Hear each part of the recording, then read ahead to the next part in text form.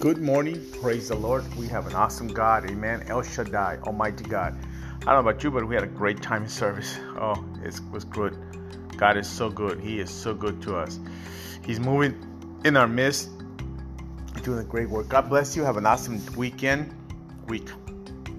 already done with the weekend and started. Praise the Lord. 1 Corinthians 10:13. The temptations in your life are not different from the ones others experience, and is God faithful. He will not allow the temptation to be more than you can stand. When you're tempted, He will show you a way out so that you can endure. Amen. God is always watching. He's always got your back. Don't let your feelings run your life. Let God run your life. Let the Holy Spirit. Don't let the things out there run your life. You have a blessed day.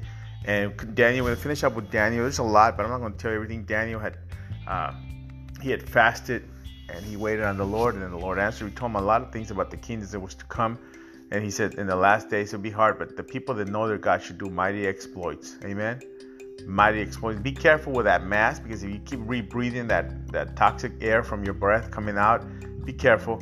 You got to wear it fine, but just be careful, because you shouldn't be breathing the same air, carbon dioxide, whatever's coming out of your mouth, breathe it back in. So don't wear it all day long. You shouldn't be driving your car and wearing a silly mask. You can wear it when you go out, but be careful. Again, just be careful how you wear it. God bless you. Have an awesome day. You got to wear it. You got to wear it. You have a great day. See you soon.